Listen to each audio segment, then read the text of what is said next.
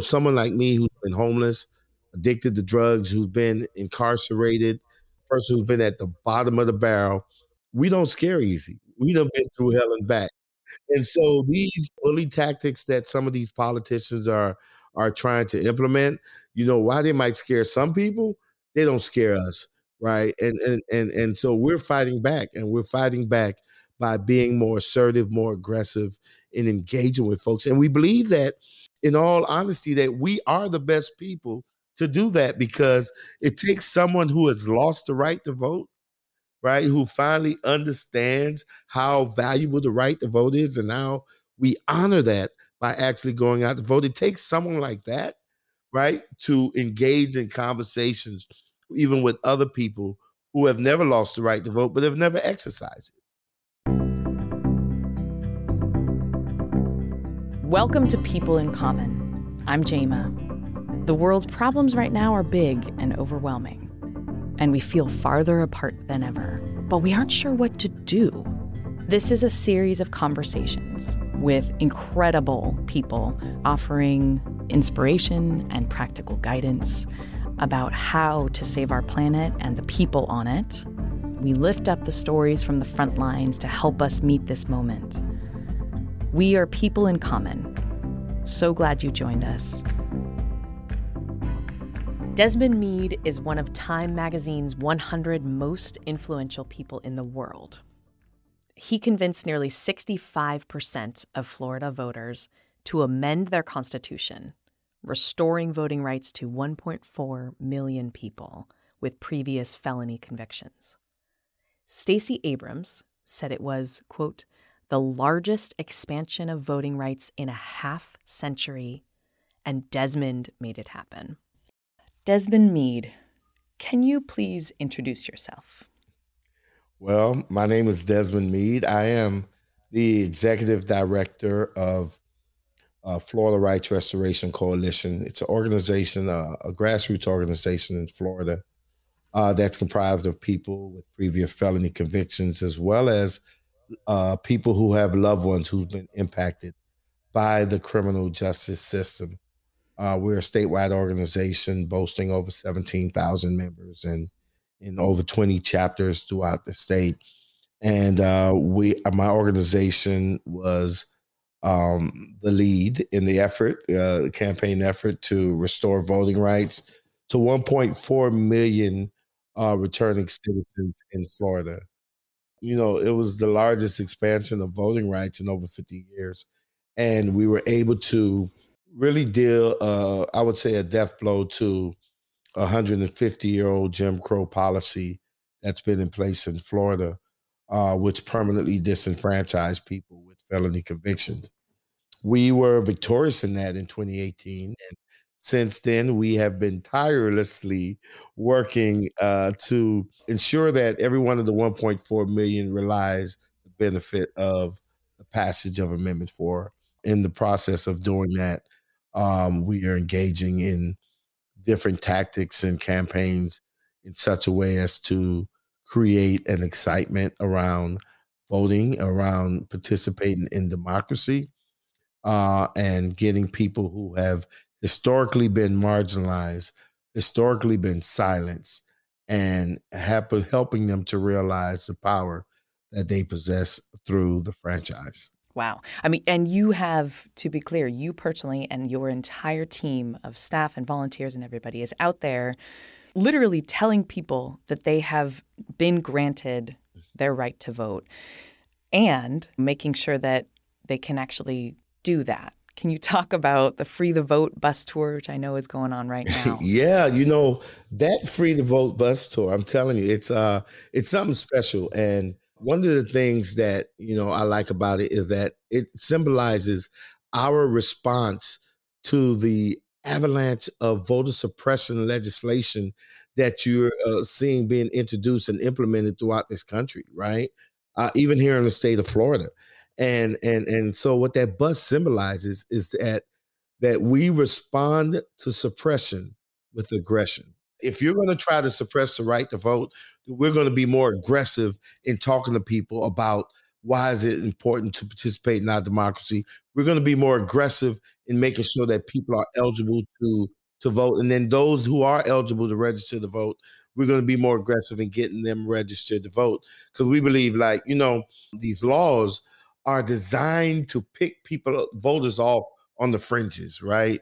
And so if they're going to implement a law that's going to stop 10 people from voting, that means that we're going to get 100 people, 100 new voters to engage in our democracy. If they want to implement a policy that would make it more difficult for 200 people to vote, then we're going out there and getting 2,000 people to participate in our democracy. And so that free to vote bus tour symbolizes that attitude, right? That we would not be coward. One of the things about returning citizens, and I'll get into my story a little bit later, but someone like me who's been homeless, addicted to drugs, who's been incarcerated, person who's been at the bottom of the barrel, we don't scare easy. We done been through hell and back. And so these bully tactics that some of these politicians are trying to implement, why they might scare some people, they don't scare us, right? And so we're fighting back, and we're fighting back by being more assertive, more aggressive in engaging with folks. And we believe that, in all honesty, that we are the best people to do that, because it takes someone who has lost the right to vote, right? Who finally understands how valuable the right to vote is and how we honor that by actually going out to vote. It takes someone like that, right, to engage in conversations, even with other people who have never lost the right to vote, but have never exercised it. Right. And so we're going to be that emissary, and we're going to go out there and we're going to talk to everybody we can talk to. Our primary focus are returning citizens, but they have loved ones and family members who have never lost the right to vote and may have never cast a ballot in their life. And we're making sure that they understand the importance of them doing so. Absolutely. A universally shared opinion is that we don't know how to talk to each other anymore. I mean, it's pretty obvious, right? And I think you are someone who is able to talk to anyone, and you have bets with your staff. If you have 5 minutes with someone, they will walk away as a voter for the Voting Rights Amendment, Amendment 4 in Florida. So tell me, how do we talk to each other? Wow, you're talking like as if you read my book, Let My People Vote. Of course, everybody check this out. Yeah, if you haven't read it yet, Let My People Vote. Yeah, because in that book, I talk about that and how, even thinking now, when you said it's so hard for us to talk to each other, I think one of the reasons why is that what we see before we see a human being is a label.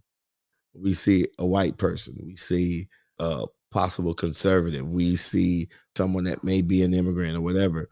We see all these different labels before we see the humanity in people. Right? It's easy for us to talk to each other. Let me tell you, we always demonstrate that in various times, like particularly after hurricanes, right? After hurricanes, it's not, you see how people come together, right? To help each other out, to help the neighbor out, to help a community out, right? And people are talking to each other, they're working together, they're helping each other out, and they're not overly concerned about what your politics is or your nationality or the color of your skin or whatever. And so we've seen that, and so I know that we can do it.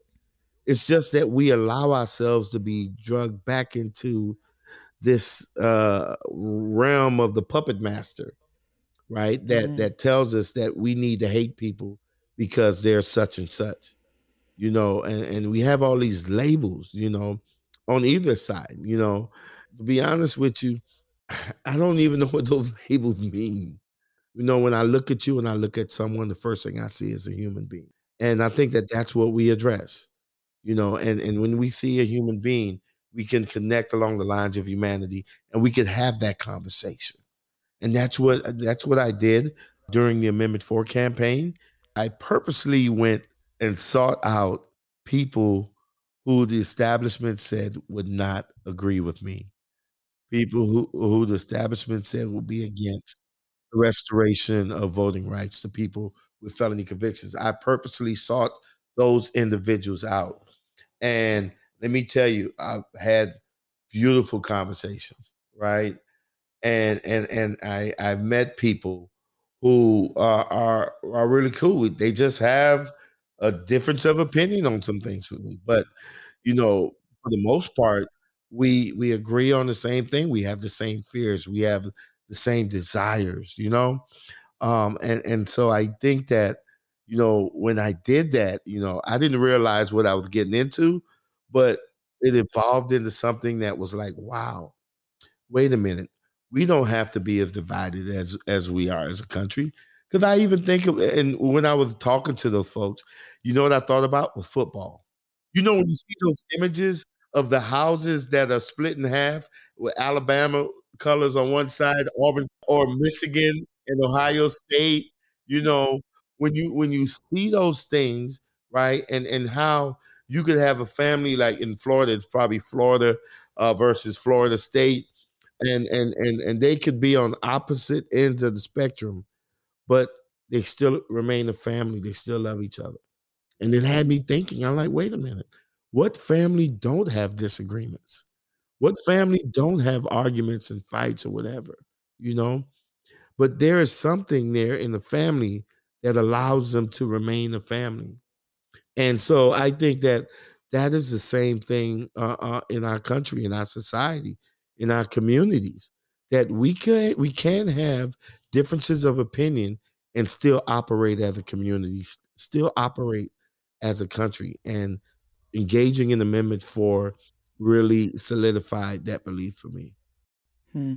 What is it that binds us as an American family?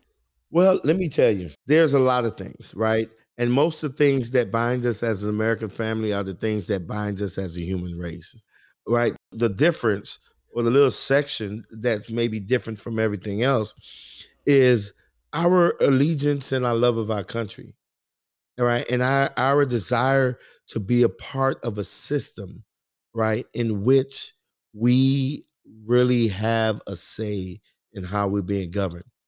That's all part of that process anyhow, because one thing I learned in law school is that theoretically a human being have all their rights, right? And they have the supreme power, right?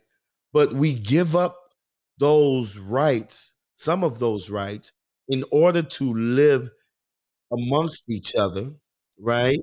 And we want to live amongst each other because together we can prosper. Together, it provides security and safety. And so we relinquish some of those rights to a collective body that we choose and we direct.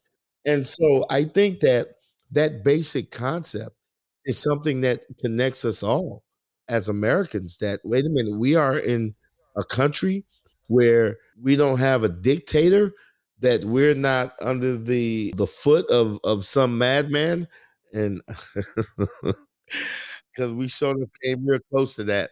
But we're in a country where there is some form of democracy there, and there's some form of or presence of people actually deciding, what happens in their community. That people actually have a role and a word in determining our future and the future for our kids and our grandkids, right? And what the most powerful way that happens is also the most telling symbol of citizenship, and that's the vote. Nothing speaks more to citizenship than being able to vote, right? And it is our vote that determines what happens in the future for our kids and our grandkids. It's our vote that determines how our society is governed and who governs it. And so voting is, I think, something that can that yeah, it brings us together because we're talking about participating in a shared dream of democracy, and their various opinions here and there, or approaches or perspectives. But at its core are three famous words. And you know what they are? We the people. Yes. And I love how you talk about how fundamental and sacred the right to vote is. That at its core, voting says, I am. Can you talk about that? Yeah. This past August, 2020, I voted for the first time in over 30 years. And let me tell you, and when I voted in November in the general election, that was my first ever presidential election I voted in. And I'm over 50 years old, right? And that was the first time I ever got to vote for the president of the United States. But that moment, that special moment occurred during the primary. And I remember when I was walking up to my precinct and I started thinking about all the blood that was shed for our freedoms and for this democracy. And I thought about my ancestors who were hung on trees, who was burned, who was beaten, bitten by dogs, and having all kinds of atrocities done to them to keep them from registering to vote and to keep them from voting. And knowing that my ancestors, in the face of all of this adversity, still went to register to vote, knowing that by doing so they might be murdered, right? They still pressed through. Not only did they do it to register to vote, but they did it again just to go and vote. So they had to do it twice. And then I thought about the so many volunteers who had volunteered for Amendment 4, and they sacrificed a lot of blood, sweat, and tears to number one, get Amendment 4 on the ballot, number two, get it passed, right? And all of those people making all of those sacrifices. And, I just felt like I was walking on hallowed ground. That the ground that that precinct was on was sacred because of the blood that was shed on the soil for me, for people like me to be able to vote. And so when I walked in there and I got my ballot, and when I went to the voting booth, I was realizing that, man, I'm getting ready to engage in a sacred act, right? Because I'm walking on hollow ground. There's a level of sacredness that's attached to voting because of the sacrifices that was made and the lives that were lost for that. And so I know that me voting, I was actually committing a sacred act. And then while I was doing it, it dawned on me that what I was engaged in transcended partisan politics, and it transcended even racial biases and all of that, and it really that act that I was engaged in actually took me to that place that said, "I am." It spoke to my existence as a human being and the significance of the role that I play within my community or within my society, right? That when I was voting, I wasn't voting as a Democrat, I wasn't voting as a Republican, man, I was voting as a human being, right? And it spoke to the humanity piece of it. And so it was a very special moment for me to be able to engage in that. Part of me was angry because the puppet masters or these politicians have taken something as sacred as voting, right? And has politicized it to a point where, it's like you have politicians now that are deciding who get to vote and who don't get to vote, and when they get to vote and how they can vote and making it even difficult for people to vote. And at the end of the day, they're the last persons that should be engaged in that.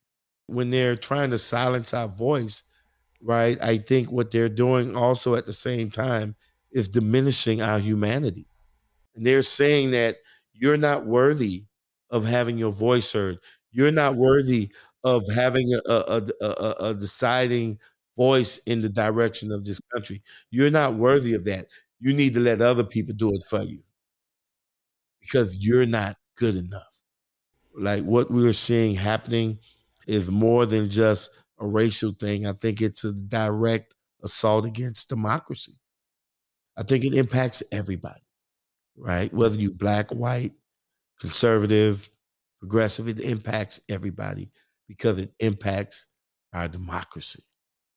some of the most powerful and just blatant examples of what you're describing, I've watched some of the clemency hearings, the clemency board in Florida, especially, I mean, Rick Scott looking people in the eye and saying essentially, yes, I commend you on yes, you are absolutely qualified to vote. I commend you on turning your life around. And I'm going to go ahead and deny your bid to become a voter for no reason. And we can point to so many examples, but what does that do? What does that do to people and our democracy as a whole? I tell you what it tells me, that no politician, whether they're Democrat, Republican, or whatever, should have that much power to decide, especially, when that decision making process is arbitrary. That was painful to watch. It became infuriating when, maybe later on during the hearing, you have someone that says, "Hey, if I could vote, I could vote for you." They said, "Granted, you get your rights back," right? And we've seen that. And I think that one particular instance you're talking about, that woman actually worked for the state. She was a state employee. And to tell someone who made a mistake, it's crazy. Let me tell you, it's crazy. It flies in the face of everything, right? We know that a politician of all people sitting in judgment of someone else and determining whether or not they're good enough to vote, that is something that was just not right with that. And so looking at those hearings was both painful and infuriating all at the same time. But it served as a catalyst for us to know that, listen, we have to get the people together and let the people take the power, that kind of power, out of the hands of politicians. And that what Amendment 4 did.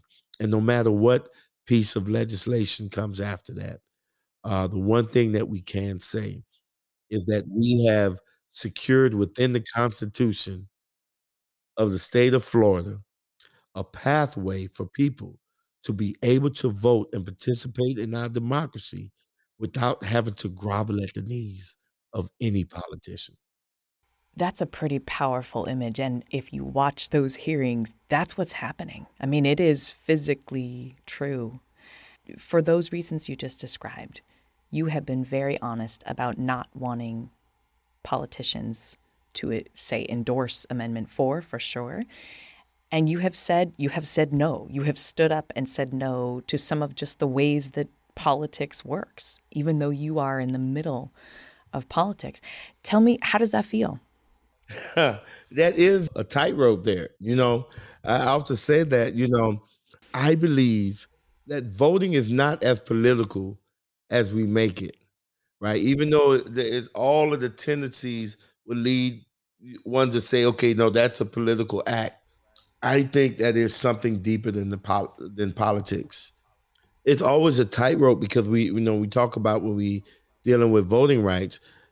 Folks always want to put your efforts as a progressive effort or as a conservative effort. Either want to label you Democrat or Republican. I think that it's something deeper than that, and I think that when we politicize voting, we actually diminish ourselves. One of the experiences is that, like after Amendment 4 passed and you had folks that was very anxious to register returning citizens, right? And you could tell that the reason that they wanted to do so was because they wanted to gain more voters for their party. The problem with that is that when you're approaching folks that way, or when you're approaching an activity that way, you're basically saying that I am nothing but a pawn in your political gamesmanship, which means that you're less concerned about who I am as a human being and more concerned about who I am as a voter, right? And the thing is that my humanity should trump, what I'm saying, me being a voter. And I think that that could be one of the reasons why we do have a level of apathy throughout the country and in our communities, because people don't see themselves as part of the process, but more of as a pawn in the game. And not everybody wants to play that game. that I have to be against you or someone else, and if I don't agree with you, then I'm not a good person, and, no, it's since when has it been that way? I have a beautiful wife that I love so much, and I know that she loves me dearly, but we don't agree on everything. We definitely don't agree on everything.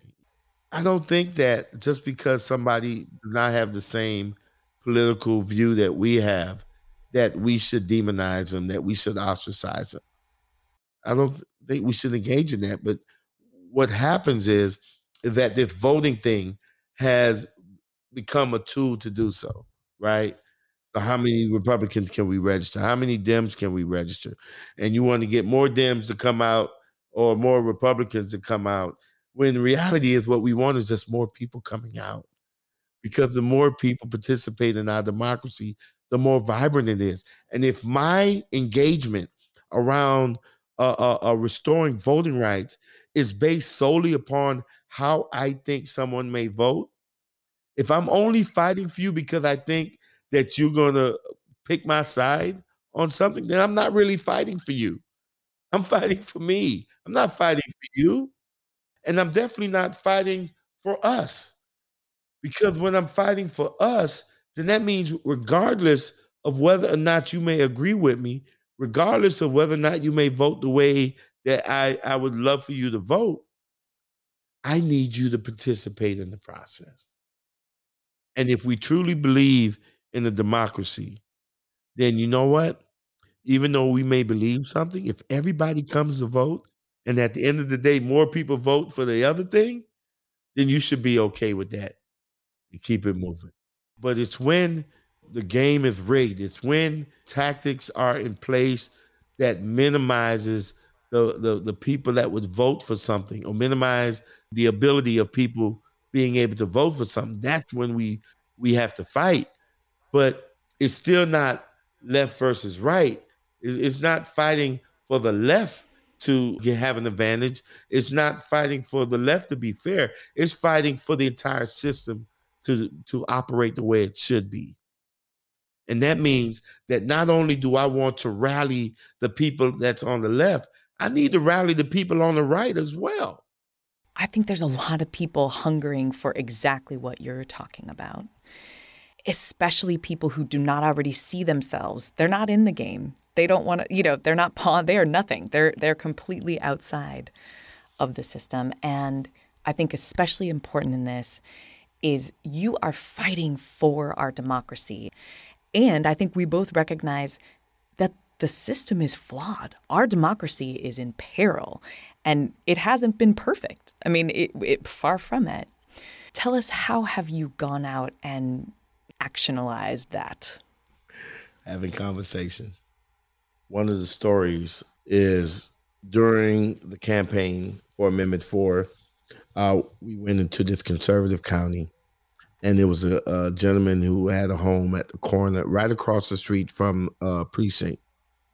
And he had Republican signs littering his lawn. He didn't have a sidewalk, but he had a grassy area on the outside of his fence right next to the street.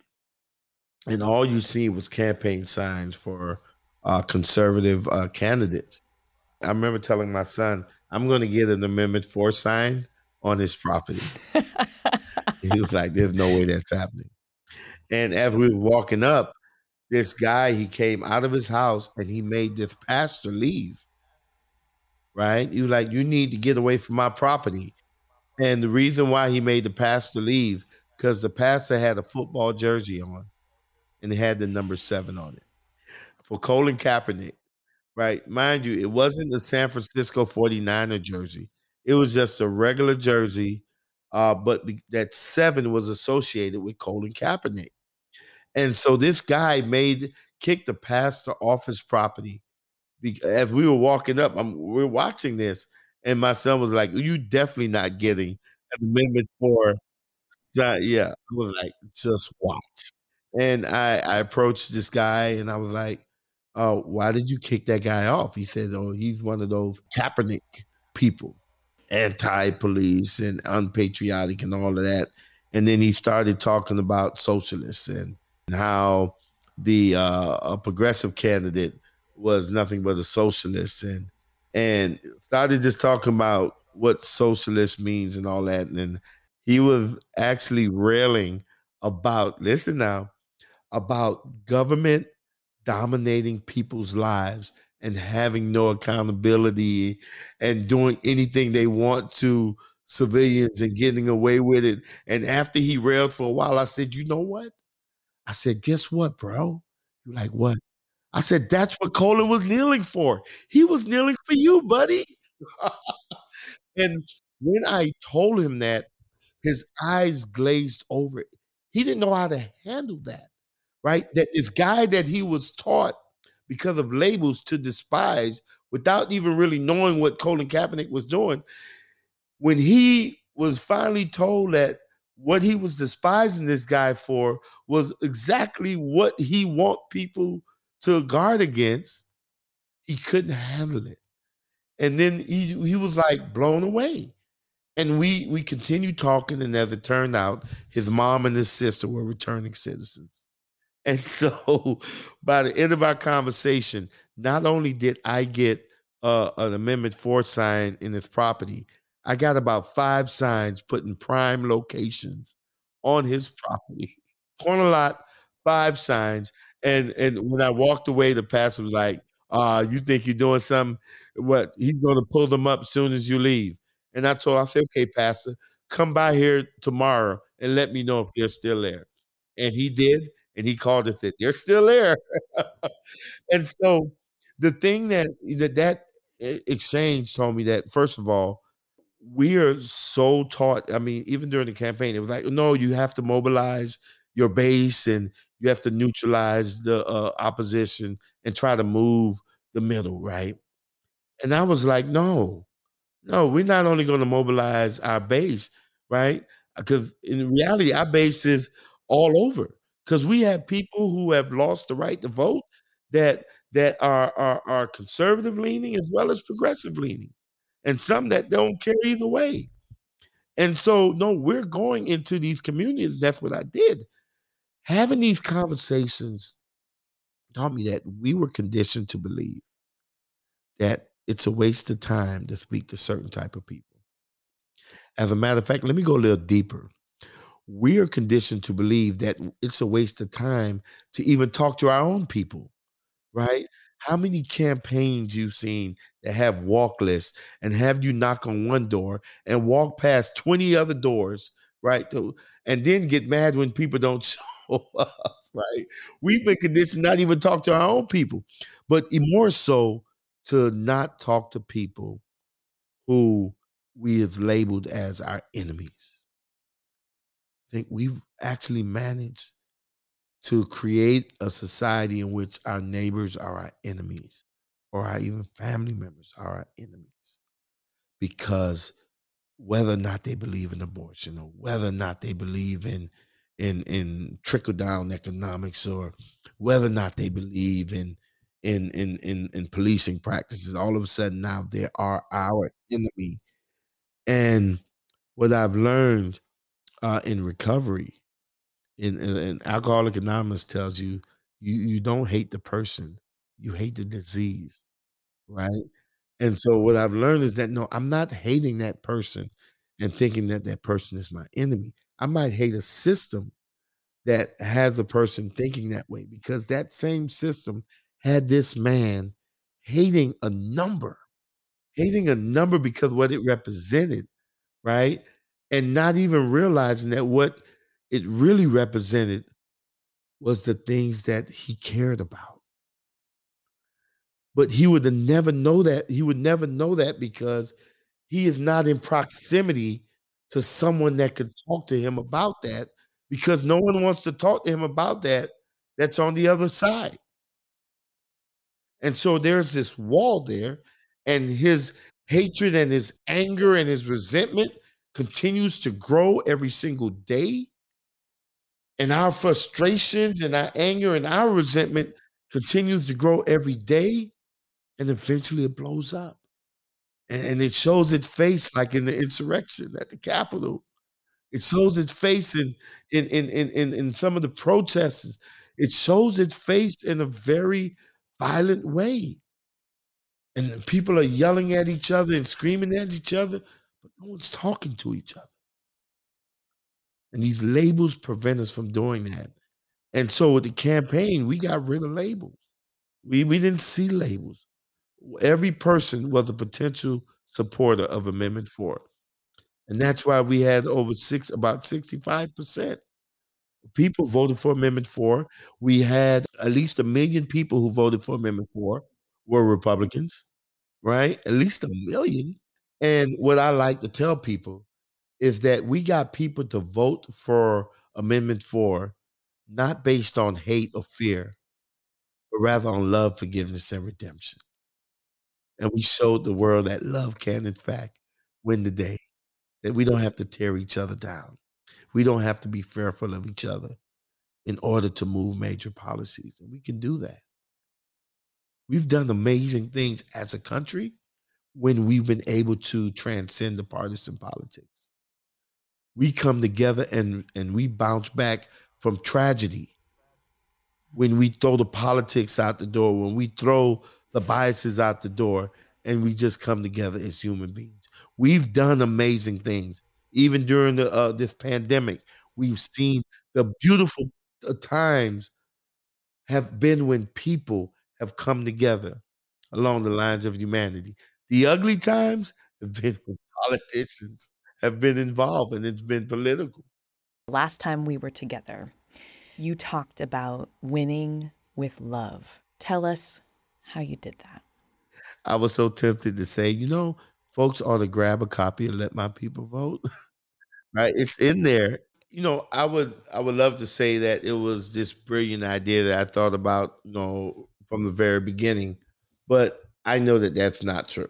I know that it was something that I basically stumbled on, because just a frustration. In 2011, we had a new administration take office, Rick Scott administration, and one of the very first things he and his cabinet did was to undo the previous policies around clemency and made it even more difficult. Just to give an example, when Jeb Bush was the governor for 4 years, over 75,000 people were able to have their civil rights restored, which include voting rights. Right after him, we had Governor Charlie Crist. And in his 4 years, over 155,000 people were able to have their civil rights restored. After him was Rick Scott. And Rick Scott was in office 8 years. And in his 8 years, less than 5,000 people had their rights restored. And so this governor, he comes in and he changes the policy. He make everybody wait out of 5 or 7 years after they've completed their sentence before they're allowed to just apply. Then after they apply, there's still like a waiting process. I was at a clemency hearing in March of 2021, this year, and there was an attorney there that testified that he has a client who applied to have his rights restored in 2008. In 2008, this guy applied, and here we are in 2021, and he's still waiting to have a hearing. And so when Rick Scott created that policy, I was so like disappointed. And so many people were, disappointed because the coalition spent a lot of years, used a lot of resources to at least get a policy where people with less serious offenses were able to get their rights restored automatic, and to see all of the work that was done over the years just be undone by a signature on a piece of paper was disheartening. And one of the things I thought about, because at the time, the Sentencing Project had reported that 1.54 million people in Florida couldn't vote because of a felony conviction. I thought, wow, could we rally all these people and get them to go to Tallahassee and tell the governor to give us our rights back? And I thought about that image, right? About 1 million people on the governor's lawn, And some of us walk up and knock on his door. Hey, governor, give us our rights back. And I could see the governor peeking out of the window and seeing a million returning citizens on his lawn and closing the window back and going about his business because none of those people could vote. And then I thought about, wow, this governor just won his race by 63,000 votes. What if I can get a returning citizen to get one family member, two family members to pledge to vote on their behalf? Would the governor listen then? And that's what I started out doing. I started with these pledge cards that I made off of what's the PowerPoint or whatever. Yeah, I made a rinky dink pledge card with basically having returning citizens get five family members to pledge to vote on their behalf. And what I believed was that blood was thicker than water. And I think that if you get a family member or someone who loves you, a particular family member though, to go into a voting booth with you on their mind, right? And that I think that more times than not, that voting for you could withstand the good sounding politicians or the negative ad bites or the commercials and everything. And so I was saying, let's organize not along party lines, not along racial lines. Let's organize along bloodlines. That's how it started, right? And I didn't, really recognize how powerful that could be and how powerful love is. Um, I was just looking at bloodlines, right? But as we progressed, then we decided to launch the ballot initiative. About a year or two later, that's when it started really sitting in that, yes, let's talk to people about people who they love. We could talk about, how felon disenfranchisement, have its racist roots, and we could talk about how it was, meant to disenfranchise newly freed slaves. We could talk about that, but is everybody going to be moved by that? Maybe not. But what is it that we can talk about that we know that everybody can be moved by? As someone who they love. So that was the focal point. So you knocked on people's door and you would say, do you know anyone who you love who's ever made a mistake? And how could you not vote for Amendment 4? I know, How could right? your heart not be moved? I only had two people. Traveled the entire state. Let me tell you, I've driven over 50,000 miles a year in my car. I've searched high and I've searched low.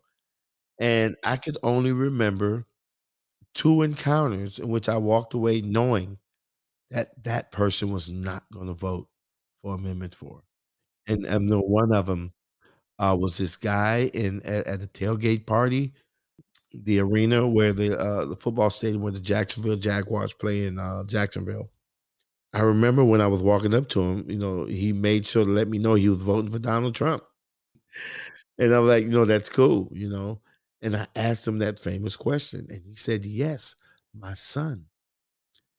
And when he said that, I was like, I got him. I got him. And I said, don't you want your son to be able to vote after he served his time? And this guy said, hell no. My son is too damn stupid. I don't ever want him voting. And so when he said that, I was like, wow, if this guy don't even want his own son to vote, there's no need to even continue the conversation. So I thanked him for his time and I moved on.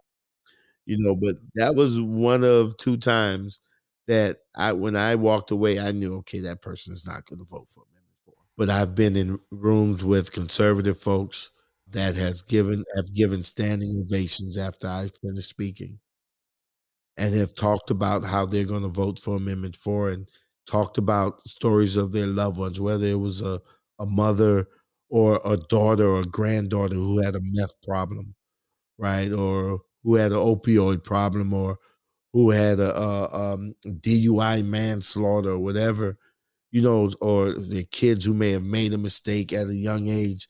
and they have those stories, and those stories are real.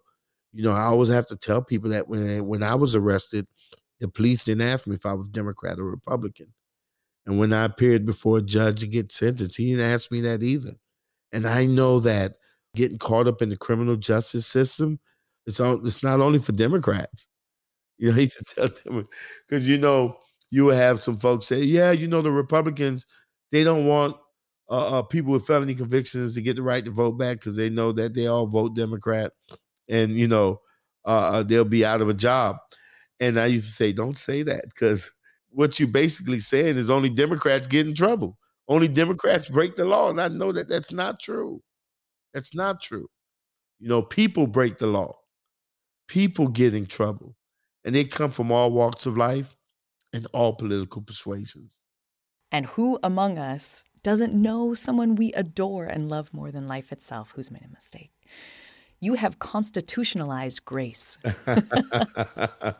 Yep. What would you have people do? What is the action that we can do today? What is the most important thing? That's a tough question. Let me start it with the easy one. Folks can go to our website at www.floridarrc.com, or they can go to our Facebook page. There's so many ways that folks can be helpful. We have a fines and fees campaign where we're raising money. $27 million so far, correct? Yep. Is Well, that no, over that. We're using it to pay people's fines and fees because nobody should be forced to choose between either putting food on their table or voting, right? Or paying their rent or mortgage or voting. And so we have a fines and fees fund that we're constantly raising money for to help people remove those financial barriers.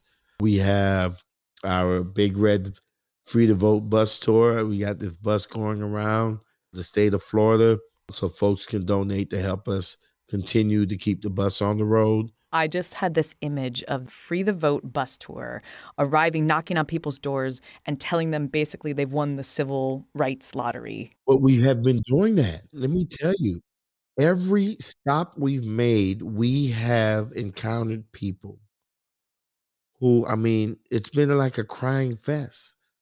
We had one gentleman who, for over 30 years, he's been wanting to vote, and we were able to give him a certificate that would show that he had the right to vote 10 years ago. 10 years ago, we've had people who fines and fees that we've paid that have now they've been able to get their driver's license back and start their own business as well as vote. We've had folks who were so poor they couldn't even afford to pay a $250 fine. And when they discovered that we paid it for them, just broke down in tears, talked about what it meant to them, and they were able to register to vote. Every single stop, we have been touched. We've been so touched by the stories of people who have had their hopes restored, their dignity restored, because now they can be a part of our democracy. And so that's happening already. That bus is pulling up and we're knocking on doors.